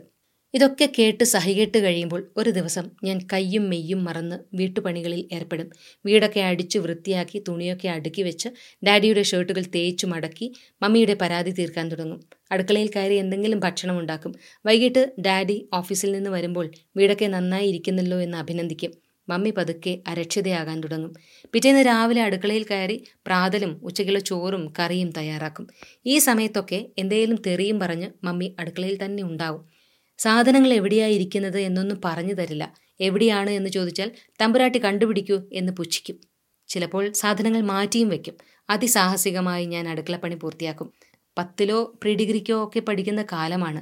ഉച്ചയ്ക്ക് ഭക്ഷണം കഴിച്ച് പാത്രം കഴുകി വെച്ച് കുറച്ചു നേരം ഉറങ്ങി വൈകിട്ടത്തെ പലഹാരമുണ്ടാക്കാൻ അടുക്കളയിൽ ചെല്ലുമ്പോൾ മമ്മി ഉറഞ്ഞു തുള്ളി നിൽക്കുന്നുണ്ടാവും. എൻ്റെ അടുക്കളയിൽ കയറിപ്പോകരുത്, എൻ്റെ കെട്ടിയവനാണ് ഈ വീട്ടിൽ കാശുണ്ടാക്കുന്നത്, നിനക്കെന്താ കാര്യം? നമ്മൾ നടുങ്ങിപ്പോകും.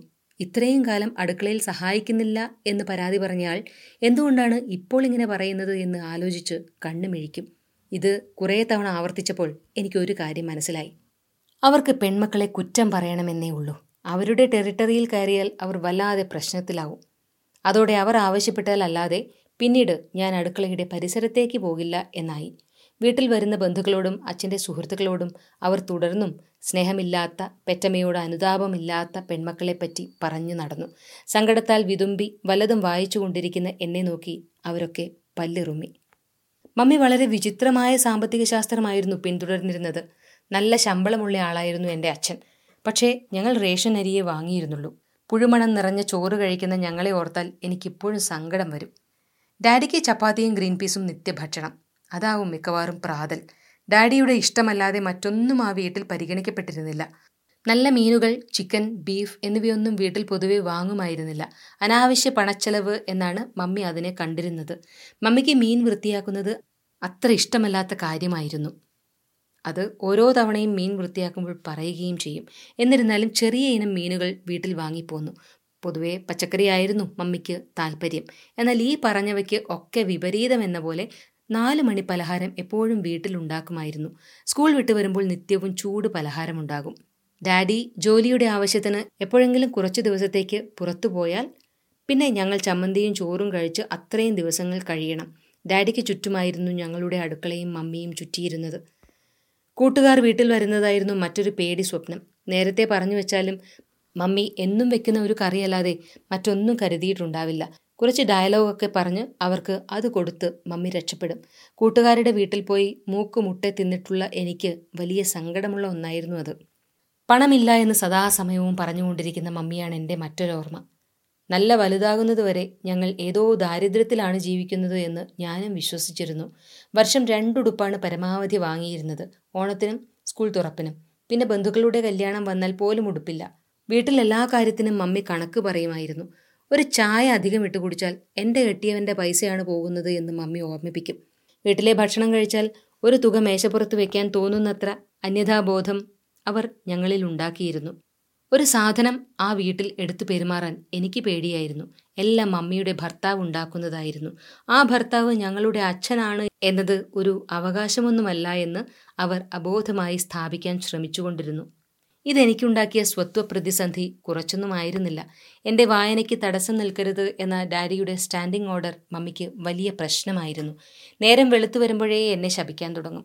ഞാൻ ഗുണം പിടിക്കില്ല എന്നാണ് പൊതുവെ പറയുക. വായിച്ചു കളക്ടറാവാൻ പോകുന്നില്ല, ഇതിലെ തെണ്ടി നടക്കും എന്നൊക്കെ പറയും. സ്വയം മറന്നു വായിക്കുന്ന മമ്മി എന്തിന് എൻ്റെ വായനയെ കുറ്റം പറയണം എന്നായിരുന്നു എൻ്റെ ഏറ്റവും വലിയ സങ്കടം. ഇടയ്ക്കിടയ്ക്ക് എന്നെ വിളിച്ച് എന്തേലും ജോലി ചെയ്യിക്കും. ആ ജോലി ഞാൻ നന്നായി ചെയ്യുന്നു എന്ന് കണ്ടാൽ അവിടുന്ന് അപ്പോൾ തന്നെ തുരത്തും. 10ാം ക്ലാസ്സിലെ സ്റ്റഡി ലീവിന് മമ്മിയുടെ മാനസിക പീഡനം സഹിക്കാൻ വയ്യാതെ തൂങ്ങിച്ചാവാൻ ശ്രമിച്ചിട്ടുണ്ട് ഞാൻ. പരീക്ഷ തുടങ്ങുന്ന അന്ന് രാവിലെ ഞാൻ എന്തോ ചെയ്തത് ശരിയായില്ല എന്ന് പറഞ്ഞ് ഇവൾ എന്നും പുറത്തു പോകുന്നുണ്ടല്ലോ, വണ്ടിയൊന്നും ഇടിക്കുന്നില്ലല്ലോ എന്ന് ശപിക്കുന്നത് കേട്ട് കരഞ്ഞുകൊണ്ടാണ് ഞാൻ പരീക്ഷ എഴുതാൻ പോയത്. ഇതേ മമ്മി തന്നെ എല്ലാ മാസത്തിലും 2 തവണയെങ്കിലും വന്ന് ഞങ്ങളുടെ സ്കൂളിലെ പഠന വിവരം അന്വേഷിക്കുമായിരുന്നു. നന്നായി പെരുമാറുന്ന ഉത്തരവാദിത്തമുള്ള രക്ഷിതാവായാണ് എൻ്റെ അധ്യാപകർക്ക് മമ്മിയെ അറിയാവുന്നത്. എൻ്റെ സുഹൃത്തുക്കളുടെ മുൻപിലും മറ്റ് ബന്ധുക്കളുടെ മുൻപിലും മറ്റൊരു മമ്മിയാണ് വെളിപ്പെടുക. മമ്മിയുടെ ഈ ബൈപോളാർ സ്വഭാവം എന്നെ എത്ര കുഴപ്പിച്ചിട്ടുണ്ടെന്നോ. ഞാൻ അനുഭവിക്കുന്ന അമ്മ എത്ര കണ്ട് റിയലാണ് എന്ന ആശങ്കയായിരുന്നു എനിക്ക്. 10ാം ക്ലാസ് പാസ്സായപ്പോൾ സയൻസ് പഠിക്കണം എന്ന് മമ്മി വാശി പിടിച്ചു. നല്ല മാർക്ക് വാങ്ങി പാസ്സായെങ്കിലും പുതുതായി കോളേജിൽ പോകുന്ന എനിക്ക് രക്ഷാകർത്താക്കൾ ഒരു ജോഡി ഡ്രസ്സ് പോലും വാങ്ങിത്തന്നില്ല. മൂത്ത കൊച്ചച്ഛൻ വാങ്ങിത്തന്ന ഒരു ഉടുപ്പും കൂടെ ചേർത്ത് 3 ജോഡി ഉടുപ്പായിരുന്നു എനിക്കുണ്ടായിരുന്നത്. എലീറ്റ് കുട്ടികൾ മാത്രം പഠിക്കുന്ന തേവര കോളേജിൽ 2nd ഗ്രൂപ്പ് ക്ലാസ്സിൽ ഞാൻ ഒരു പുഴുവിനെ പോലെ ചുരുങ്ങിയിരുന്നു. അങ്ങോട്ടും ഇങ്ങോട്ടും യാത്രയ്ക്കുള്ള കൃത്യം ST കാശ് തന്ന് മമ്മി എന്നെ കോളേജിലേക്ക് അയച്ചു. പരാതി പറഞ്ഞാൽ ഞാനും കോളേജിൽ പഠിച്ചിട്ടുണ്ട് എന്ന് മറുപടി കിട്ടി. മമ്മി അനുഭവിച്ച സൗകര്യം പോലും ഞങ്ങൾ അനുഭവിക്കരുത് എന്ന് അവർക്ക് നിർബന്ധമുണ്ടായിരുന്നതുപോലെ തോന്നിച്ചു. മലയാള മീഡിയത്തിലെ മിടുക്കി കുട്ടിയായിരുന്ന ഞാൻ ഇംഗ്ലീഷ് ക്ലാസ്സുകൾ കേട്ട് ഒരക്ഷരം മനസ്സിലാകാതെ തല കറങ്ങിയിരുന്നു. ഒരു നല്ല ഉടുപ്പ് പോലും ഇല്ലാത്ത അപകർഷതയിൽ ലൈബ്രറിയിൽ അഭയം തേടി ഞാൻ. വായന എനിക്കൊരു രക്ഷയായി. ആക്ടിവിസത്തിലേക്ക് രക്ഷപ്പെടുകയായിരുന്നു ഞാൻ കണ്ട എളുപ്പവഴി. അവിടെയാകുമ്പോൾ അപകർഷതയില്ലാതെ സമാന അനുഭവമുള്ള ദളിത് വിദ്യാർത്ഥികളുമായി സഹവസിക്കാൻ അവസരം കിട്ടി. അത്ഭുതകരമായി പ്രീ ഡിഗ്രി പാസ്സായി. അതോടെ ഞാൻ സ്വാതന്ത്ര്യം പ്രഖ്യാപിച്ചു. എൻട്രൻസ് എഴുതാനുള്ള മമ്മിയുടെ നിർദ്ദേശം ഞാൻ തള്ളി. 2 മാസത്തെ അവധി കൂടി ആയപ്പോൾ എൻ്റെ വീട് പാർക്കാൻ പറ്റാത്ത നരകമാണെന്ന് ബോധ്യപ്പെട്ടു. ചങ്ങനാശ്ശേരി NSS കോളേജിൽ BA ഫിലോസഫിക്ക് ചേർന്ന് പഠനം ആരംഭിച്ചു. ഹോസ്റ്റലിൽ നിൽക്കാൻ വേണ്ടിയായിരുന്നു ആ തീരുമാനം. മനസമാധാനം മാത്രം മതി എന്ന് ആഗ്രഹിച്ച കാലം. ഒരു വ്യാഴാഴ്ച എന്നെ ഹോസ്റ്റലിൽ കൊണ്ടാക്കി ഡാഡി തിരിച്ചു പോന്നു. ഒരു കത്തെഴുതുകയോ അച്ചാറോ പലഹാരമോ തന്നുവിടുകയോ ചെയ്തില്ല. 3ാം വർഷം ഞാൻ തനിയെ ഹോസ്റ്റലിൽ നിന്ന് തിരികെ വന്നു. ഇടയ്ക്കുള്ള അവധികളിൽ അച്ഛൻ്റെ വീട്ടിൽ പോയി നിന്നു. ഒരിക്കൽ പോലും 100 രൂപയിലധികം എനിക്ക് തന്നില്ല. അതാകട്ടെ എനിക്ക് തിരുവനന്തപുരം മുതൽ ചങ്ങനാശ്ശേരി വരെയും തിരിച്ചും പോകാനുള്ള കൃത്യം വണ്ടിക്കൂലിയായിരുന്നു.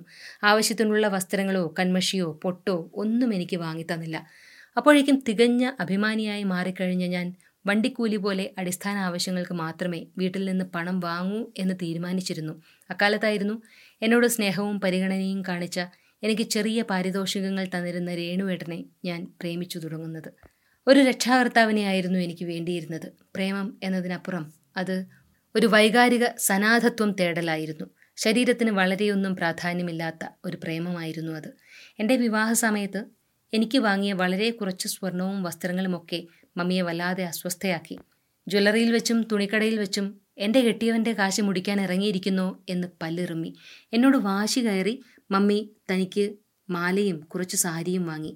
എനിക്ക് ഡ്രസ്സ് എടുക്കുമ്പോൾ വേണ്ടെന്ന് ബഹളം വെച്ചു. ഞാനെല്ലാം അവരുടെ ഇഷ്ടത്തിന് വിട്ടു. കല്യാണശേഷം കാര്യവട്ടത്ത് MA ചെയ്യാൻ വേണ്ടി വീട്ടിൽ തന്നെ നിന്നു.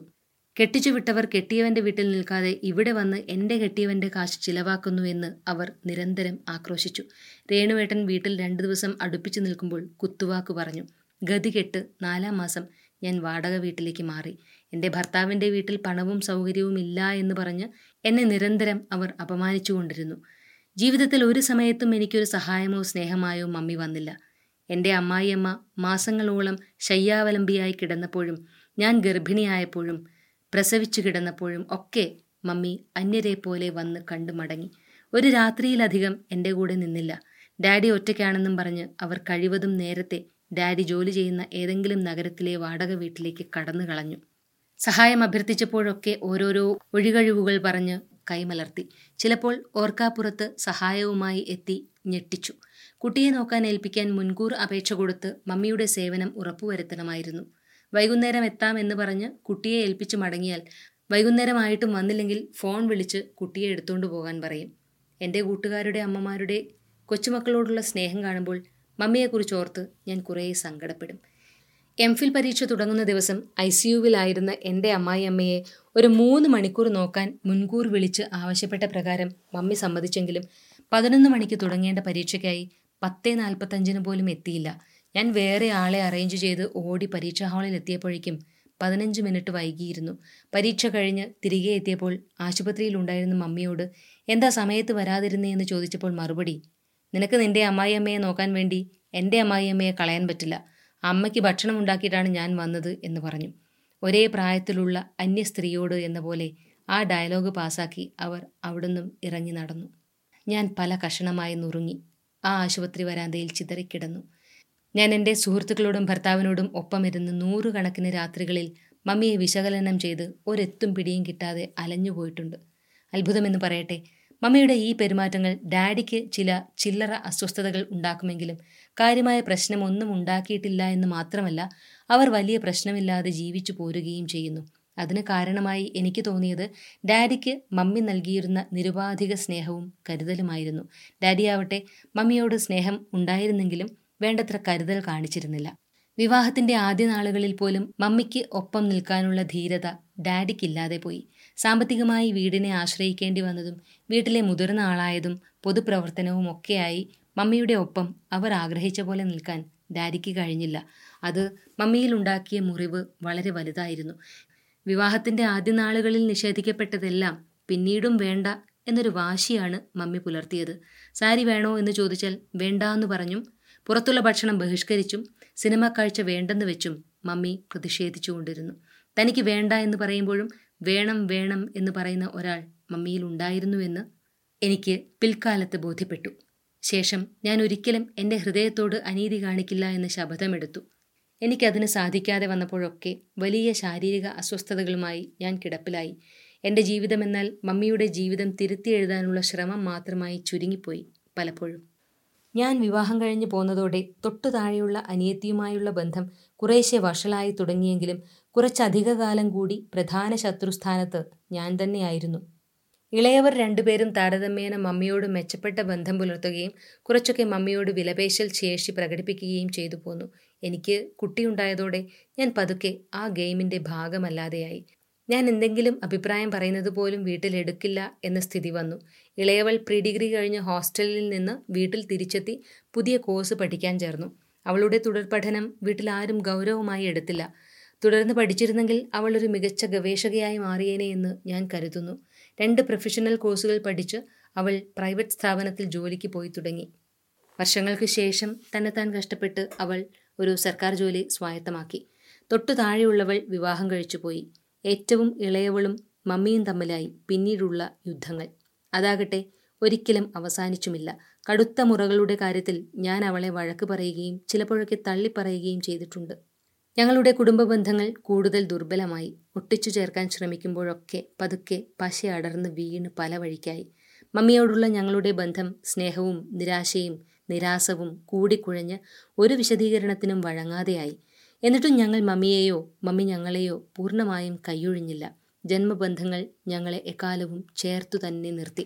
അതൊരു ശ്രമകരമായ കാര്യമായിരുന്നു, കിതച്ചു പോകുന്ന ഒന്ന്. എത്ര ഓടി ഒളിച്ചാലും ഞങ്ങൾ വീണ്ടും വീണ്ടും ആ കാലുഷ്യത്തിലേക്ക് തിരിച്ചെത്തി. ജീവിതകാലം മുഴുവൻ നീണ്ടുനിന്ന ഒട്ടനവധി തള്ളിപ്പറച്ചിലുകൾക്കും സ്നേഹനിരാസങ്ങൾക്കും അപമാനങ്ങൾക്കും ശേഷം മമ്മിയിൽ നിന്ന് മോചിതയാകാൻ ഞാൻ തീരുമാനമെടുത്തു. എൻ്റെ 30കളിലായിരുന്നു അത്. മമ്മി എന്നെങ്കിലും എന്നോടും അനിയത്തിമാരോടും സഹജഭാവത്തോടും കരുതലോടെയും പെരുമാറും എന്ന് പ്രതീക്ഷയോടെ കാത്തിരിക്കുകയും ഓരോ സന്ദർഭത്തിലും മമ്മി പഴയതിനേക്കാൾ മാരകമായി പ്രതികരിക്കുകയും ചെയ്യുന്നതിൻ്റെ തകർച്ച താങ്ങാവുന്നതിനും അപ്പുറമായപ്പോഴാണ് ഞാൻ ഈ തീരുമാനമെടുത്തത്. കുഞ്ഞുണ്ണിയും രേണുവേട്ടനും എന്ന വൈകാരികമായ സാന്നിധ്യമുള്ളത് എനിക്ക് ആ തീരുമാനമെടുക്കാൻ ശക്തി നൽകി. ആ ബന്ധത്തിലെ വൈകാരികമായ ത്രെഡ് എടുത്തുകളയുക എന്ന കാര്യമാണ് ഞാൻ ചെയ്തത്. മമ്മിയുടെ ഒരു പെരുമാറ്റവും എന്നെ ബാധിക്കില്ല എന്ന് തീരുമാനിച്ചു. ഒട്ടും എളുപ്പമല്ലാത്ത തീരുമാനം. ചില സമയത്തൊക്കെ ഞാൻ ഇടറി വീണു. വീണ്ടും എണീച്ചു നടന്നു കയറി. നിരന്തരം എന്നോട് തന്നെ സംസാരിച്ചുകൊണ്ട് ഒരു വിധത്തിൽ അക്കാര്യത്തിൽ എനിക്ക് വിജയിക്കാനായി. ഒരു 3 വർഷത്തോളം ഞാൻ ഈ രീതി തുടർന്നു പോന്നു. ഇതിനിടയിൽ ഇളയ അനിയത്തി വീട്ടിൽ നിന്ന് ഇറങ്ങിപ്പോയിരുന്നു. ജോലി ചെയ്യുന്ന സ്ഥലങ്ങളിൽ ആ കുഞ്ഞ് അലഞ്ഞു നടക്കുന്നത് കണ്ട് ഒരുപാട് സങ്കടപ്പെട്ടിട്ടുണ്ട് ഞാൻ. ആ സംഭവം മമ്മിയെ എത്രത്തോളം ബാധിച്ചു എന്നെനിക്കറിയില്ല. പുറമേ ഒന്നും കാണിച്ചില്ല എങ്കിലും ഡാഡിയോടും ഞങ്ങളോടും അവളെ വിളിച്ച് വിശേഷങ്ങൾ അന്വേഷിക്കാൻ എപ്പോഴും ആവശ്യപ്പെടും. അവൾ മമ്മിയോട് സംസാരിക്കുന്നത് വർഷങ്ങൾക്ക് മുൻപേ നിർത്തിയിരുന്നു. ഇപ്പോഴും മിണ്ടില്ല. എങ്കിലും അവളെ കാണുമ്പോഴൊക്കെ മമ്മി അങ്ങോട്ട് പോയി മിണ്ടി മറുപടി കിട്ടില്ല എന്ന് ഉറപ്പായിട്ടും. അത് കാണുമ്പോൾ ഉള്ളു വിങ്ങാറുണ്ട്. അവൾക്കും ഉണ്ടാവും മുറിവുകൾ എന്ന് കരുതി ആശ്വസിച്ചു.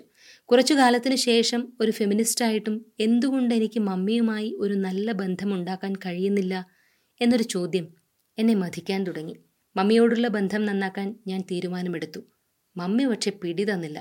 കരുണാരഹിതമായി പലപ്പോഴും എന്നെയും അനിയത്തിയെയും തള്ളിപ്പറഞ്ഞു. മമ്മിയോട് വഴക്കുണ്ടാക്കില്ല എന്ന് ഞാൻ ശപഥം ചെയ്തു. അവരുടെ പ്രശ്നങ്ങളെ മനസ്സിലാക്കാൻ ശ്രമിച്ചു. പലപ്പോഴും പരാജയപ്പെട്ടു. ഇനിയും മുറിവുണങ്ങാത്ത ഒരു പെൺകുട്ടി എന്നിലെ ഫെമിനിസ്റ്റിൻ്റെ മേൽ പലപ്പോഴും ആധിപത്യം സ്ഥാപിച്ചു. പക്ഷെ എങ്ങനെയോ ഞങ്ങളുടെ ബന്ധം പതുക്കെ മെച്ചപ്പെട്ടു. അതിനുവേണ്ടി ഞാൻ ചിലവഴിച്ച ഊർജം ചെറുതല്ല. എന്തേലും പ്രശ്നങ്ങളൊക്കെ എന്നോട് പറയാൻ തുടങ്ങി. അതൊന്നും എനിക്കൊരു പ്രശ്നമായി തോന്നിയില്ലെങ്കിലും ഞാൻ അങ്ങനെയെന്ന് അഭിനയിച്ചു.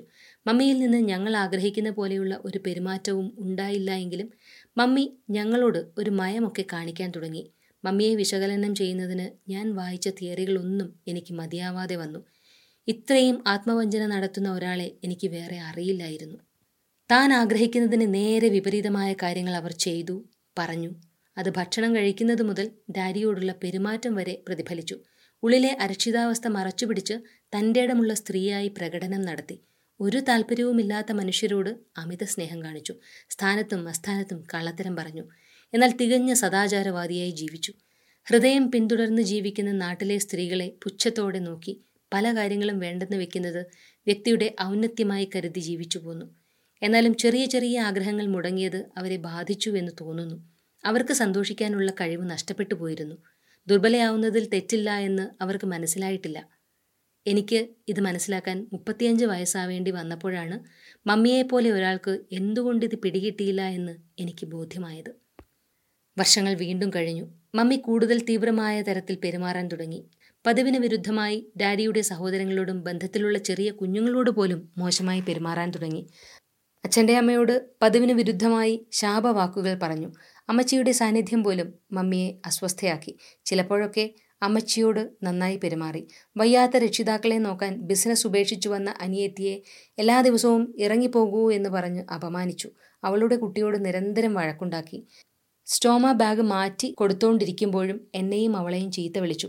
ഒരിക്കൽ പോലും ഡാഡിയുടെ വ്യക്തിജീവിതത്തിൽ ഇടപെടാതിരുന്ന മമ്മി വീട്ടിൽ സഹായിക്കാൻ വരുന്ന സ്ത്രീ ഡാഡിയെ വളയ്ക്കാൻ നോക്കുന്നു എന്ന് പരാതി പറഞ്ഞു. തൻ്റെ 2 സർജറിയിലും തന്നെ നോക്കാൻ ആശുപത്രിയിൽ വന്നത് ഇളയ മകളാണ് എന്ന് വിശ്വസിക്കാൻ തുടങ്ങി. അവൾ വന്നിട്ടില്ല എന്ന കാര്യം മമ്മിയെ ബോധ്യപ്പെടുത്തണ്ട എന്ന് എല്ലാവരെയും ചട്ടം കെട്ടി. നാട്ടുകാരെയും അയൽവക്കക്കാരെയും അതും ഇതും പറഞ്ഞ് വെറുപ്പിച്ചു. ക്യാൻസർ രോഗിയായ ആൾക്ക് കിട്ടുന്ന സഹതാപം പോലും അവർക്ക് കിട്ടിയില്ല. മണിക്കൂറുകൾ നീണ്ടുനിന്ന സംസാരത്തിന് ശേഷവും മമ്മി തിരുത്താൻ തയ്യാറായില്ല. ഡാഡിയെ വീട്ടിൽ നിന്ന് മാറ്റും എന്ന് ഭീഷണിപ്പെടുത്തിയാൽ മാത്രം ഒരു ഒത്തുതീർപ്പിന് തയ്യാറായി. അവരുടെ ജീവിതത്തിൽ ബോധത്തിലും അബോധത്തിലും വില പിടിച്ചതായി ഒന്നേയുള്ളൂ. അത് അവരുടെ ഭർത്താവാണ്. ആ ബന്ധത്തിന് വേണ്ടി മാത്രമാണ് അവർ എന്തിനോടെങ്കിലും ഒത്തുതീർപ്പിന് തയ്യാറായിട്ടുള്ളൂ. മമ്മി എനിക്ക് എക്കാലവും ഒരു ജീവിത പാഠമായിരുന്നു. ഞാൻ ഓടിയൊളിക്കാൻ ശ്രമിക്കുന്ന, കീഴ്പ്പെടുത്താൻ ശ്രമിക്കുന്ന എൻ്റെ ജനിതകം. മമ്മിയെപ്പോലെ ആവാതിരിക്കാനുള്ള അവസാനിക്കാത്ത ശ്രമത്തിലായിരുന്നു ഞാൻ ജീവിതകാലം മുഴുവൻ.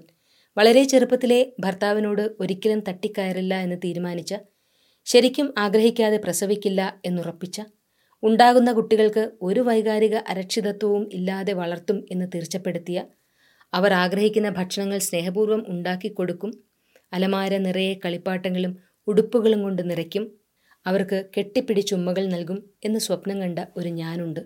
എൻ്റെ മുറിവുകളൊന്നും അടുത്ത ഒരാളിലേക്കും പകരില്ല എന്ന് ദൃഢനിശ്ചയം ചെയ്ത ഞാൻ.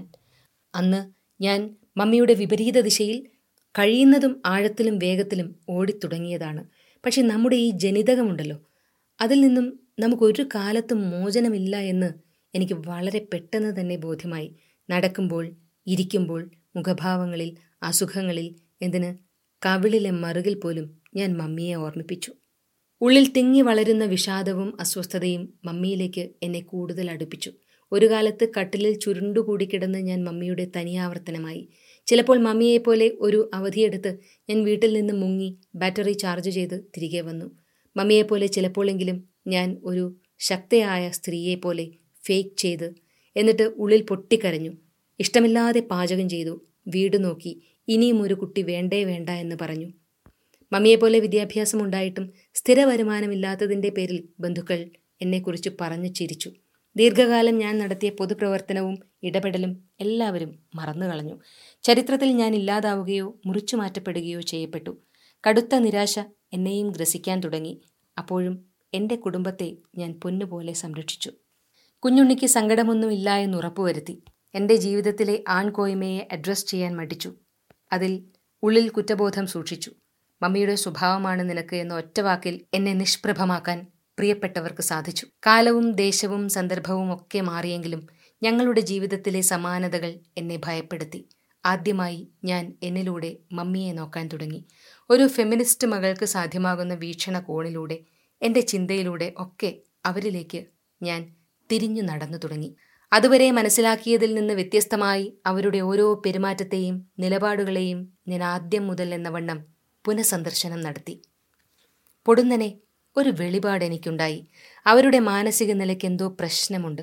അഹങ്കാരവും പകയും നിഷേധവും ഒക്കെയായി മനസ്സിലാക്കിയ മമ്മിയുടെ സ്വഭാവരീതികളെ, സാമൂഹ്യവും സാംസ്കാരികവുമായ അധികാര വ്യവസ്ഥയെയും ശക്തിബന്ധങ്ങളെയും മുൻനിർത്തി പുതുതായി മനസ്സിലാക്കാൻ ശ്രമിച്ചു. മമ്മിയോട് കൂടുതൽ എനിക്ക് അടുക്കാൻ കഴിഞ്ഞു. അവരെ സൃഷ്ടിച്ച ബാഹ്യവും ആന്തരികവുമായ സ്വാധീനങ്ങളെ കണ്ടെത്താൻ ശ്രമിച്ചു. ഒന്നെനിക്ക് ഉറപ്പായിരുന്നു, അവർക്കൊരു ഹെൽപ്പ് ആവശ്യമാണ്. എനിക്കും. ഞാൻ മരുന്നെടുത്തു തുടങ്ങി. പതുക്കെ എനിക്കും സ്വാസ്ഥ്യം കൈവന്നു തുടങ്ങി. നീണ്ട 5 വർഷത്തെ ശ്രമകരമായ നിർബന്ധങ്ങളുടെ ഭാഗമായി മമ്മിയെ ഒരു മാനസിക രോഗ വിദഗ്ധനെ കാണിച്ചു. പിന്നെയും വർഷങ്ങൾക്കു ശേഷം അവർ ചെറിയ രീതിയിൽ മരുന്നെടുക്കാൻ തുടങ്ങി. ദീർഘകാലമായി അവർക്ക് വിഷാദവും ബൈപ്പോളാറും ഉണ്ടെന്ന് കണ്ടെത്തി. സ്വാതന്ത്ര്യബോധമുള്ള വ്യക്തികളിൽ കാണുന്ന സ്വഭാവങ്ങളെ അഹങ്കാരമായി കാണുന്നത് സമൂഹത്തിൻ്റെ പ്രശ്നം കൂടിയാണല്ലോ. ഇന്നാണെങ്കിൽ മമ്മിക്ക് വിവാഹം എന്ന സ്ഥാപനത്തിൻ്റെ ഭാഗമാകാതെ ജീവിക്കാമായിരുന്നു. കുറച്ചുകൂടി മെച്ചപ്പെട്ട മെൻ്റൽ ഹെൽപ്പ് കിട്ടിയേനെ. തൻ്റെ തലമുറയുടെ വിശ്വാസ മൂല്യങ്ങൾക്ക് ഒരുപാട് മുന്നിലായിരുന്നു അവരുടെ കാഴ്ചപ്പാട്. സാമ്പത്തികവും സാമുദായികവുമായ വിഭവങ്ങളുടെ അഭാവം കൂടിയാണ് അവരെ ഇങ്ങനെ പരാജയപ്പെട്ടവളാക്കിയത്. ഈ യാത്രയിൽ എനിക്ക് ഒന്നുകൂടി മനസ്സിലായി, എൻ്റെ രാഷ്ട്രീയ വ്യക്തിത്വവും ഫെമിനിസ്റ്റ് രാഷ്ട്രീയവും താൻ പോരിമയും ഞാൻ പിൻപറ്റുന്നത് രാഷ്ട്രീയ ചരിത്രമുള്ള അച്ഛൻ പാരമ്പര്യത്തിൽ നിന്ന് മാത്രമല്ല, മമ്മിയുടെ തുടർച്ച കൂടിയാണ് അത്. അവർ പരാജയപ്പെട്ടിടത്ത് നിന്നാണ് ഞാൻ ജയിച്ചു തുടങ്ങിയത്. അവർ പറയാൻ ശ്രമിച്ച ഭാഷയെ ഞാനൊന്ന് പരിഷ്കരിച്ചതേയുള്ളൂ. കുറ്റബോധമില്ലാതെ ആനന്ദിക്കാൻ അതെനിക്ക് ധൈര്യം തരുന്നു. മമ്മിക്ക് ഡിമെൻഷ്യ സ്ഥിരീകരിക്കുന്നു. വൈകുന്നേരത്തിൻ്റെ മേൽ രാത്രി പൊട്ടിവീഴുന്ന പോലെ മമ്മിയുടെ ബോധത്തിനു മേൽ മറവി വന്നു വീണു. ആളുകളെയും വസ്തുക്കളെയും മറന്നു തുടങ്ങി. ഹോട്ടലിൽ നിന്ന് ഭക്ഷണം കഴിക്കാൻ മടിച്ചിരുന്ന മമ്മി ഇപ്പോൾ ബിരിയാണി വേണമെന്ന് ബഹളം വെച്ച് വാങ്ങിക്കഴിക്കുന്നു. മനസ്സിൽ 12 വയസ്സുള്ള ഇളയ മകൾ സ്കൂൾ വിട്ടു വന്നില്ലല്ലോ എന്ന് ആധി കയറുന്നു. ഭക്ഷണം കഴിച്ചത് മറന്നുപോയിട്ട് വീണ്ടും വീണ്ടും കഴിക്കുന്നു. രാത്രിയും പകലും മാറിപ്പോകുന്നു. വീട് ആശുപത്രി എന്ന് കരുതുന്നു. വീട് വെച്ച കാര്യം പറയാത്തതിന് ഡാഡിയോട് പരിഭവിക്കുന്നു. നടക്കുമ്പോൾ ബലമില്ലാതെ വീഴുന്നു. രാവിലെ മൂത്രത്തിൽ കുളിച്ച് എഴുന്നേൽക്കുന്നു. കുളിക്കാൻ സഹായിക്കുന്ന ഞങ്ങളെ കവിളിൽ തൊടുന്നു. ഞങ്ങളെ കെട്ടിപ്പിടിക്കുന്നു. അവരുടെ മുഖത്ത് പഴയ വാശിയോ നിരാശയോ ഇല്ല. വ്യവച്ഛേദിച്ചറിയാൻ കഴിയാത്ത ഒരു ഭാവത്തോടെ ഞങ്ങളെ നോക്കുന്നു. പഴയ കാലത്തെന്ന പോലെ സ്വന്തം അമ്മയെ കാണാൻ പോകണമെന്ന് പറയുന്നു. സ്റ്റോമ ബാഗ് മാനേജ് ചെയ്യാൻ കഴിയാതെ ദേഹമാകെ മലം പുരളുന്നു. ഒരു വാശിയും വിഷാദവും പകയും ഒന്നുമില്ലാതെ ഒരു കുട്ടിയെപ്പോലെ ശാന്തയാണ് അവരിപ്പോൾ. കുറച്ചു വർഷം മുൻപേ അവരെ അറിയാൻ കഴിയാത്തതിൽ അകം പൊള്ളി ഞാനിരിക്കുന്നു. എങ്കിലും അവരെ ഇപ്പോഴെങ്കിലും മനസ്സിലാക്കാൻ കഴിയുന്ന എൻ്റെ ഫെമിനിസ്റ്റ് ബോധ്യങ്ങളെ ഓർത്ത് സമാധാനിക്കുന്നു. തിരുത്തൽ സാധ്യമല്ലാതെ ഞങ്ങളെ തോൽപ്പിച്ചുകൊണ്ടിരിക്കുന്ന വിധിയോട് കരുണ തേടുന്നു. പതറാതെ തലയുയർത്തി നടന്ന അവരുടെ പകലുകൾ തീർന്നു. അവർ അസ്തമിക്കുകയാണ്. രേഖാ രാജിൻ്റെ എഴുത്ത് വായിച്ചത് വിനീത സുമം. നിങ്ങൾ കേൾക്കുന്നത് ട്രൂ കോപ്പി തിങ്കിൻ്റെ പോഡ്കാസ്റ്റ്. കേട്ടിട്ടില്ലാത്ത ആഖ്യാനങ്ങൾ.